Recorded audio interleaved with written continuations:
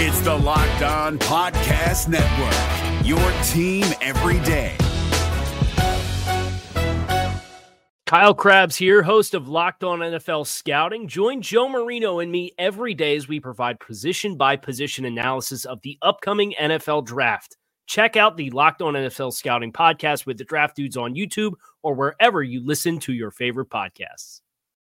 Locked On Dolphins, hosted by Travis Wingfield, your daily podcast on the Miami Dolphins, part of the Locked On Podcast Network, your team every day. I'm in town to play the Dolphins, you dumbass.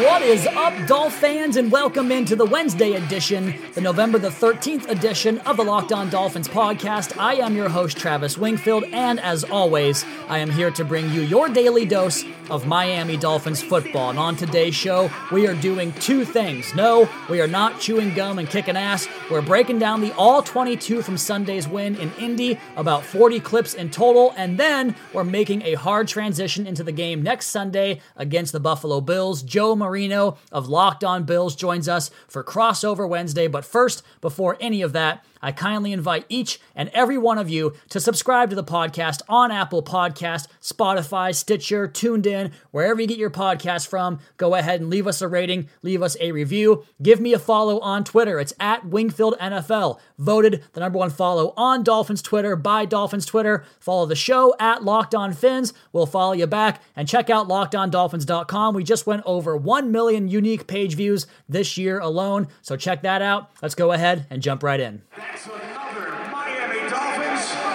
So we're talking about the All-22 from Sunday. I'm not going to give you guys any frills or gimmicks on this episode, just talking football. And let's go ahead and jump right in on the offensive play designs. I just finished up watching the film and breaking it down, sending out a million videos for you guys. I think I had about 20 in total just on the offensive side alone. And I keep going back to Chad O'Shea's designs and how consistently he's creating space for guys like Myles Gaskin and Patrick Laird and Clive Walford and Alan Hearns. I mean, we're talking about guys that wouldn't even see the field on just about any other team in the National Football League besides maybe the Bengals and Jets and maybe Washington, and they're getting great opportunities because of the design of Chad O'Shea's offense, who completely outcoached Matt Eberflus on Sunday, and you'll recall Eberflus took the Colts defense from obscurity to top 10 just last season alone. I mean, there are so many examples of this. I showed it in the Twitter thread up on my timeline at Wingfield NFL. And in one of those videos, one of the things I alluded to was Channing Crowder on the Fish Tank podcast talking about his biggest oh crap moment, and I edit that for PG reasons, but his biggest oh crap moment came when he realized the NFL is a thinking man's game and how every play is designed to set up another play later on in the game, and Chad O'Shea is kind of PhD level in regards to that. Not kind of, he is. His understanding of the field and how to create space into certain aspects of the field is really impressive. They love to get action into the boundary, and they do it in a variety of ways. They can put the X receiver over there like Devontae Parker or Preston Williams. They can throw the Y over there like Mike Gesicki or Durham Smythe or Clive Walford. They'll combine the running back and tight end. They'll use three-man route combinations with motion and use both your flanker and your X as well as the running back. They continuously went to work on that side of the field. The short side of the field, again, the short side is the boundary, the wide side is the field, and they continuously worked on the short side of the field regardless of what coverage the Colts were playing in this game. If it was man, they would just throw back shoulders, hitches, and curl routes to Devontae Parker because they know that his body position and size will prevent the interception every time, and he's probably going to pull about 70% of them down for receptions and first down conversions, throwing into the defender's blind spot once he sets that up. And as for Parker, he's been a smooth route runner this year, man. We said this about Preston Williams, but Devontae Parker, for a tall guy, can really sink his hips into the route and get out of those breaks pretty seamlessly. He's healthy, he looks good, he's having a great year for the Dolphins. So off of that, they find opportunities to create spacing against the zone coverage, because early in this game, the Colts went almost exclusively man-free coverage, and then they started throwing zone coverages at the Dolphins, and they got those indicators for finding out what coverage they're in with pre-snap motion. You see it all game long on the All-22. Find out if the guys chase the motion man across the formation, and then you key the safeties. How those safeties rotate will tell you the coverage when you marry that information with the pre-snap motion identifier, and it makes for some impressive looking timing throws from Ryan Fitzpatrick and these receivers. So they can win against man, and then against zone, they'll show another overload into the boundary, this time using 3 receivers over there, but then they run crossing routes, bringing them back across the formation, which leaves Colts defenders covering grass over there and giving Miami the numbers advantage on the play side of the formation. Really good execution, a system that will benefit a quarterback that thrives on anticipation and accuracy, which is Tua, and one that probably doesn't require a bunch of assets at the skill positions like receiver. They do, however, need to lock it up on the offensive line because the inconsistencies start there and mainly on the left side. They got to replace Jamarcus Webb. I don't know how else to say that. He's just been really bad, and I know Julian Davenport's practicing and might come off the IR, but he does not inspire any more confidence for me. Michael Dieter just still is not getting it done in pass protection, had a rough day in run blocking once again. Daniel Kilgore had a really good game in this one back from injury. Evan Boehm did not have a good game at right guard, and Jesse Davis is good for a couple of kill shots on his quarterback seemingly every single week so far this season. Devontae Parker talked about how smooth he was. He should have had a catch for a touchdown that he dropped on a broken play, a third down play design where the Colts had the right call on, but the pass protection finally holds up, and Fitzpatrick does well to extend the play and go off script, and he finds Devontae Parker, who comes open on leverage, but Parker can't haul it in. They go for it on 4th down, and that 4th down play, my goodness, was that wide open to Myles Gaskin. I showed you the video on Twitter. Ryan Fitzpatrick has to put more air under that ball and throw it closer to the pylon to prevent the tip pass at the line of scrimmage, but the opportunities are there for this team across the board. The offensive line's been bad. The receivers are getting open, and I do think that Ryan Fitzpatrick missed a number of throws in this game that could have had a big difference in the total score the Dolphins had and probably put the game away in the 4th quarter. And perhaps my favorite example of that was when Ryan Fitzpatrick had run action on an RPO look, and it finally gives him the pass protection he needed in that second half because it was dire in the entire 3rd quarter up until this point, and he pulls the thing out for an RPO throw to Allen Hurns, who had nothing but green grass in front of him. They create a wide open passing lane and a wide open run after the catch to the end zone, and Fitzpatrick just missed the throw. So the offensive line, the quarterback, even the running backs, their performances were also, I thought, very bad. Mostly Kalen Ballage because he's the only one that played significant reps. There's just no imagination to his running style. So the tailback position, the quarterback, the offensive line, that's where you can make your upgrades this offseason. And of course, on the defensive side, I came away encouraged from Miami's plan and structure from the scheme and design. But again, they are just short on bodies. The same is probably true on the other side of the ball. We'll talk about the defensive All-22 here next on the Locked On Dolphins podcast. But first, are you short on your troops when it comes to your performance in the bedroom? Listen up, guys. BlueChew.com, that's blue like the color blue. Blue Chew brings you the first chewable with the same FDA-approved active ingredients as Viagra and Cialis, so you know they work. You can take them anytime, day or night, even on a full stomach, and since they're chewable, they work up to twice as fast as a pill, so you can be ready whenever the opportunity arises. Blue Chew is prescribed online and ships straight to your door in a discreet package, so no in-person doctor's visit, no waiting in the pharmacy, and best of all, no more awkwardness. They're made in the US of A, and since Blue Chew prepares and ships direct, they're cheaper than a pharmacy. Right now, we've got a special deal for our listeners. Visit BlueChew.com and get your first shipment free when using our special promo code MLB. Just pay $5 shipping. Again, that's BLUE Chew.com, promo code MLB to try it for free. Blue Chew is the better, cheaper, faster choice, and we thank them for sponsoring the Locked On Dolphins podcast. Is your team eliminated from the playoffs and in need of reinforcements? Maybe it's time for a rebuild, or maybe they're just a player or two away from taking home the Lombardi Trophy. Either way, join Keith Sanchez and Damian Parson for Mock Draft Monday on the Locked On NFL Draft Podcast. They'll tell you which college football stars your team will be taking in the 2024 NFL Draft. Check out Mock Draft Monday on the Locked On NFL Draft Podcast, part of the Locked On Podcast Network, your team every day.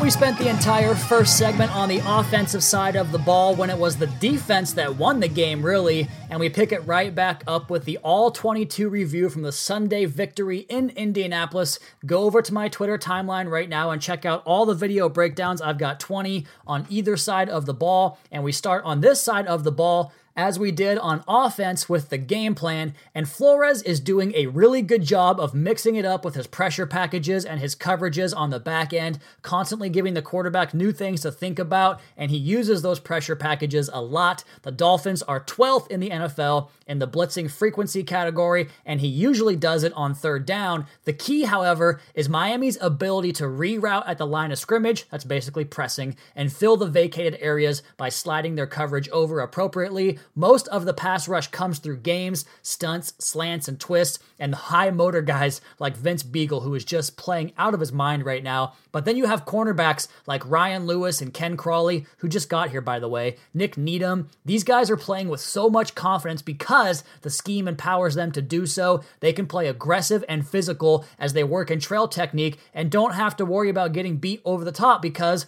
that funnels right into their help. As for the individuals, another massive hat tip to Vince Beagle. Get to the video thread and check out the play where he spills out a dummy split zone, and split zone's just a counter action for outside zone. You use it by bringing the tight end across the formation where he blocks the backside edge, and it creates a big gap for the running back. They tried this on him, but they wanted to deke the block and send Jack Doyle out into the flat, but Vince Beagle was having none of it. He completely jacks up Jack Doyle. Then he chases Brian Hoyer across the entire damn field to get a fourth down stop on 4th and 2, just short of the sticks. He is playing really well, both as a pass rusher and both winning as a pure pass rusher as well as stunting and bull rushing within the scheme, but also in defeating blocks as an edge run defender. He was an absolute gem of a find. And that's Raekwon McMillan's job every single week, beating blocks and defending the edge as a run defender. He does it so well, just working downhill and drilling the pulling guards that try to come in his way or guys that try to climb to the second level. When he's a stack backer off the football, he is a violent MFer, and it's a lot of fun to watch for a fan of throwback style of football. And so is Davon Godchaux. There are plenty of reps where this guy's initial punch just resets the guy across from him. He makes so many plays that free up other guys in the league, but he's also making a lot of tackles. In fact, he was on a very impressive list we saw the other day. Since 2017, Davon Godchaux is 8th among NFL defensive tackles in tackles with 121. Over that time, he's got more than Geno Atkins and Ndamukong Suh, Gerald McCoy, Fletcher Cox, and K'Wan Short, and just 9 fewer than Aaron Donald. He's a very good 2-down defensive tackle in this defense. John Jenkins is still doing his rotational work in dominant fashion. He's in the backfield all the time, and Charles Harris made some big plays in limited action on Sunday as well. Taco Charlton really doesn't wow me a whole lot. I think his position needs to be upgraded and he needs to be relegated into more of rotational work because right now he's the leading snap getter among defensive linemen since he got here, and he just has those sacks, which have largely been cleanup sacks, and that's pretty much all he's doing as a pass rusher. He's not wowing really in any fashion. Jerome Baker on the linebacker position, he continues to just get better every single week. He's doing a great job right now of splitting blocks, whether it's with speed as a blitzer or working against the running game, or by getting skinny and getting through those tight gaps. He's also scraping better off the edge on run plays and pulling his trigger faster, and he's been asked to do a whole lot in coverage, and I think some of his struggles might have just come from the magnitude of the role they had him playing, and it looks like he's getting better in that area and taking to that expanded role this year better each week. I think he'll be just fine in this defense going forward. In the defensive backfield, Bobby McCain was terrific in this game. His instincts to close as the center fielder are really on point. He has the good range to do it, and he finally got rewarded with that interception going over the top on a slot fade to Eric Ebron, and Nick Needham was also very good in this game, but you all knew that. I shared a video bragging about his footwork on a slot fade in the first half. Go check that out. Very good technique and very good feet from the youngster. Ryan Lewis had a good game. He is pretty darn good in that trail technique we talked about. Jamal Wilt had a fantastic pass breakup on a 3rd down and goal where he took the point man in a bunch set, hit a 2-way go, and that means you have 2 options, inside, outside, and he stayed on top of the route and broke to knock the ball down right at the last minute. Very good play to force a field goal. And Eric Rowe is playing the exact same role they had Minkah Fitzpatrick playing, and he's not bitching about it, and he's executing. He's been involved all over the field, and this was his very best game of the season, if you ask me. I'm so impressed by how this team is competing, even more so after watching the tape.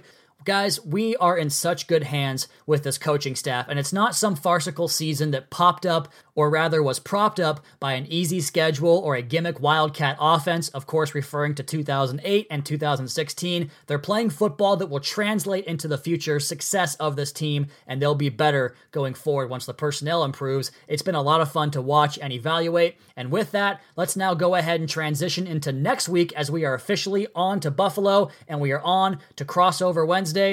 And joining the podcast now is the host of Locked On Bills. He is Joe Marino. We just talked to him a month ago, but he's back for Dolphins and Bills Part 2. Joe, what's up, man? Hey, Travis. Good to be back on with you. And that game was a little tighter than maybe we thought when we hung up the podcast recording last time. Yeah, that was kind of the turning point in the Dolphins season, I think. The game before that, they lost by a point, but that was against the hopeless Washington football team. And now they come back with really inspiring performances against Buffalo and Pittsburgh, and then 2 wins against the Jets and Colts, and now we're going to do it again down in Miami. And the first question I have for you, Joe, is really just in relation to the Bills' current standing in the AFC hierarchy, and especially in the AFC East, because this is something as a Dolphins fan that I have kind of come to grips with, I suppose, or had to deal with over the last couple of decades. Like, you're in a great position to make a playoff push, but how do you really perceive this team where you have elites like Baltimore and New England and Kansas City that can probably do as they please with a team like Buffalo in the postseason? Is there any diminished feeling to a 6-3 record knowing that you have a daunting task ahead of you if you get to January?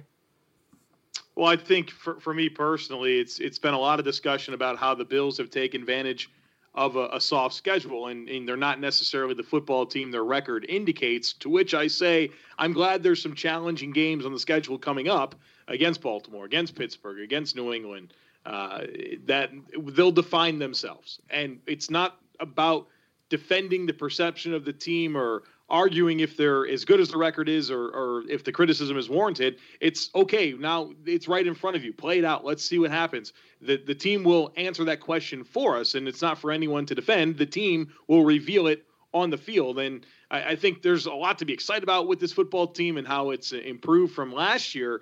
But I think so far we've learned that they're an inconsistent football team, but also a promising football team, and one that you do have questions about because they haven't been consistent, and when they've played better opponents in Philadelphia and New England, they weren't able to really compete to the way you would hope in those games. I know it was a tight loss to New England, but Philadelphia was an embarrassing performance. And so there's a lot of questions about how good this team actually is, but the growth has been notable, and they have the opportunity to shape those narratives the rest of the way by controlling what they can control, by going out and playing on the field at a level that will convince the pundits and, of course, convince the win column that they're worthy of a playoff spot, and see what happens. And 2 words you used there really transition well to our next topic. You talked about promise and consistency, and that's where we go into Josh Allen and his progression, because I think I just saw a stat that compared his recent 5 games to his first 5 games, and there's almost no growth from a statistical standpoint. I want to get your feelings about where he's at in terms of his development as a passer,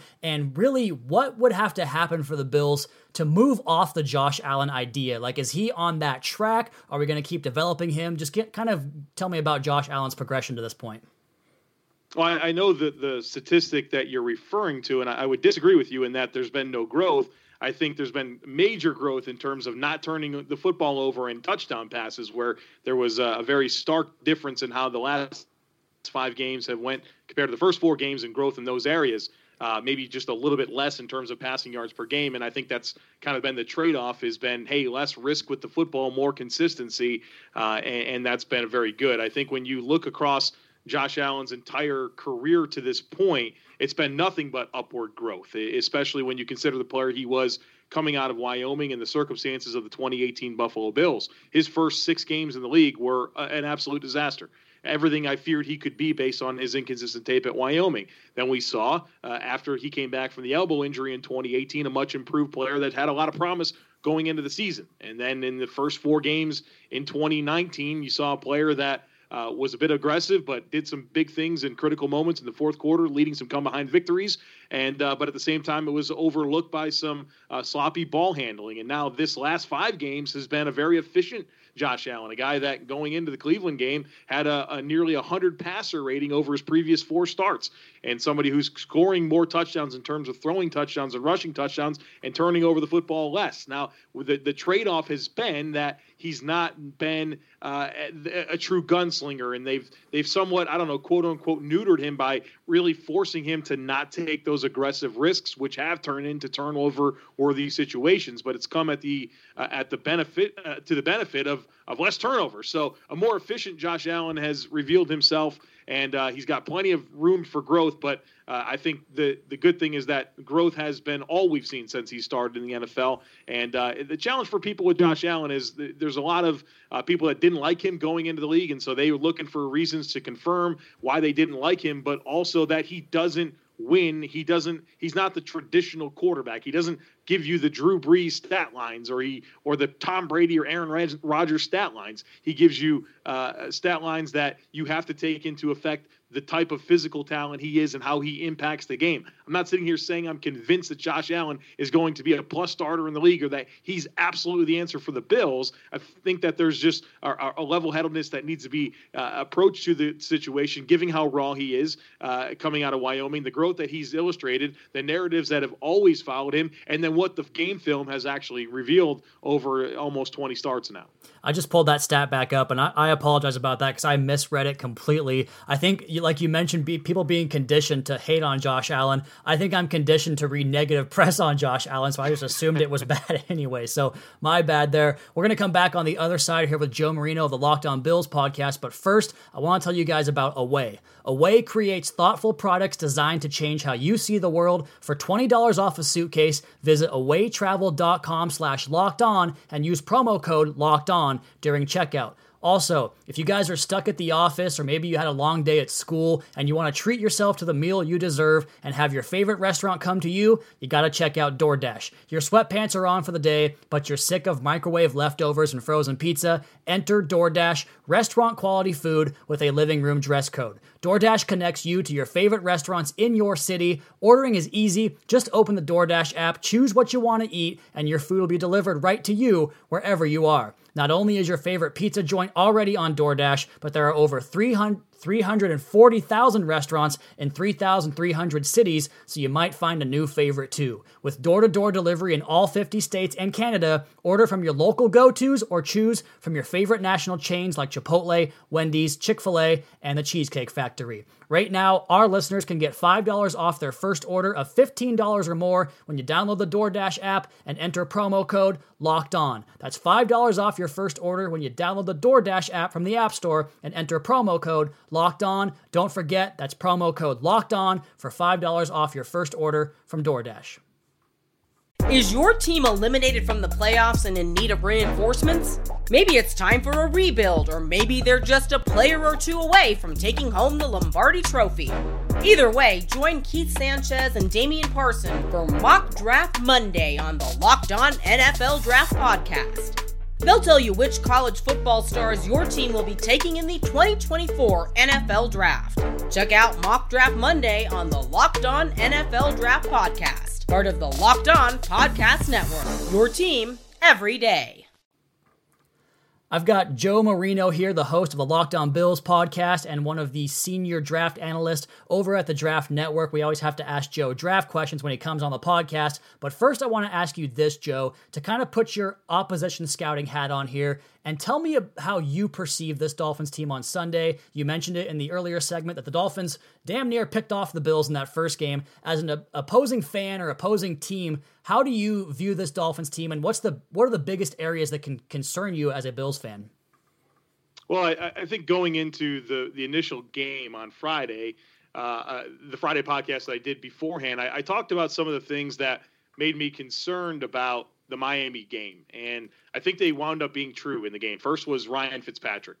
This is a guy that if you wanted to win 0 games, this wasn't the quarterback to hitch your wagon to for the season. He's going to have moments where he elevates the players around him and finds ways to gut out wins. And you started to see that here in Miami once he's become more familiar with the players around him and the playbook and those types of things. And so to me, Ryan Fitzpatrick's never going to be anyone's preferred starter, but he's a dangerous quarterback to face because he does have those gamer moments. And quite honestly, he's overcome bad supporting casts his entire career. And so to me, he makes every time Ryan Fitzpatrick's the opposing quarterback, as weird as it sounds, he makes it a dangerous task. And the other thing that I thought was a big thing that could narrow the gap between the Bills and Dolphins that I think proved to be true last time and could be true again this time is Brian Flores. Brian Flores is a guy that's game planned with Bill Belichick for 15 years. That same defensive mastermind that we saw in Miami or in New England now resides in Miami. And specifically, this is a coach now in Brian Flores that has game planned specifically against Josh Allen, both as a head coach and as a defensive assistant with Bill Belichick. And so those are things that I think are important in terms of giving Josh Allen the most challenging looks that play to his weaknesses. And so I thought that happened at times in the first game. And now the Bills made some good adjustments throughout the course of the game and made some big plays defensively to really avoid the Bills' letdown game there. But those are the things that make me nervous. And you've got a football team with everyone's backs against their wall. Like you mentioned, guys that maybe aren't necessarily on NFL rosters if Miami isn't in the condition that they are right now. These are guys that are scratching like hell for their football careers. And so I think there's just all of those things working together makes it a dangerous team, although they're lacking talent and certainly aren't a very successful team in terms of record here this year with the 2-7 mark. And they've certainly played like a team that has nothing to lose. You guys saw it up in Buffalo, a fake field goal on 4th down inside the 5-yard line. They've been running those things, fake punts and fake field goals all year long. It's been entertaining to say the least. Before I let you go, Joe, here, I got to ask you a question about the draft. Let's go ahead and assume in a hypothetical scenario that Miami wins 3 or 4 games total and they find themselves on the verge of the top 5 and they can't get Tua and they can't get Joe Burrow. If they don't go after the quarterback position, who would you pencil in for them in that top 5 or 6 round range, or top 6 of the draft, I should say? And then give me a couple more names we can fill out the roster with in the back end of the first round with the Pittsburgh and Houston pick if you can.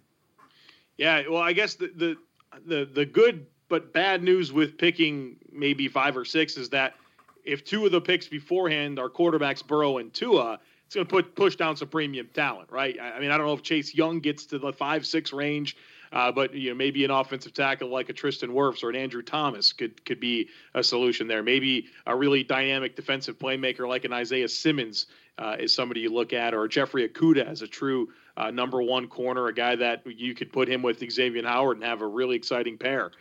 So yeah, it comes down, or maybe even an offensive playmaker, a guy like Jerry Jeudy from Alabama. So that way, when you have your quarterback, you have a dynamic talent to pair him with in terms of a weapon in the passing game. So you gotta have to let that board fall to you if there's no chance to move up. And then I think it's going to be plenty of opportunities to improve the team because they're in a true position to take the best player available and not have to reach for needs. Because let's be honest, everything's a need. So you can prioritize premium players at premier positions that can really move the needle with the football team. You can see if you like one of the quarterbacks in the middle of the first round, you can go get what you didn't get with that first pick. And I think you got to prioritize pass rushers, offensive linemen, offensive playmakers. And so you kind of just look at those each and every time you come up with those premium picks, fill out the depth of the roster, and start really changing the narrative here with some good young football players in Miami. Couple of quick follow-ups for you here on the offensive line. Tristan Wirfs and Andrew Thomas, I think, are pretty universally the top 2 offensive linemen in this class. Would you agree with that? Well, I think Jedrick Wills from Alabama deserves some discussion here as well. I think that those are the top 3, and I mean, you might be able to convince me any one of those guys could be number 1. Yeah, and does Tristan Wirfs' value kind of increase because of the fact that he's played both right and left tackle at all? Yeah, I think you like that, especially if with the possibility of adding a left-handed quarterback like Tua, right? You'd like to be able to say your best pass blocking offensive lineman is your right tackle if that's the situation there. So his versatility to play both sides matters a ton. His mobility, his power. I mean, he's got the highest ceiling of all these offensive tackles. So I could be convinced he's the top guy, and I think a lot of draft analysts that I respect have already put him in that spot. Great stuff as always, Joe. This is the last time I'll talk to you in season, but I hope we can get you on for some draft content in the future. Joe Marino, Locked On Bills podcast, and one of the main proprietors of the draftnetwork.com. Check out all the work he does. Joe, I appreciate your time, sir. Of course, man. Thanks for talking with me. And away he goes. Man, I could talk to Joe about draft all night long, probably 5 podcasts throughout a week if I was able to. Maybe we'll do that in the off season. But as for this edition of the Locked On Dolphins podcast, that is going to be my time. You all please be sure to subscribe to the podcast on Apple Podcasts. Leave us a rating, leave us a review. Check out the other Locked On Sports family of podcasts for all the local and national coverage of your favorite teams. Give me a follow on Twitter. It's at Wingfield NFL. The show is at Locked On Fins. Keep up to date on the Daily Dolphins blog over at LockedOnDolphins.com. You guys have a great rest of your Wednesday. We'll talk to you again tomorrow for another preview edition of the Locked On Dolphins podcast, your daily dose for Miami Dolphins football. Fins up.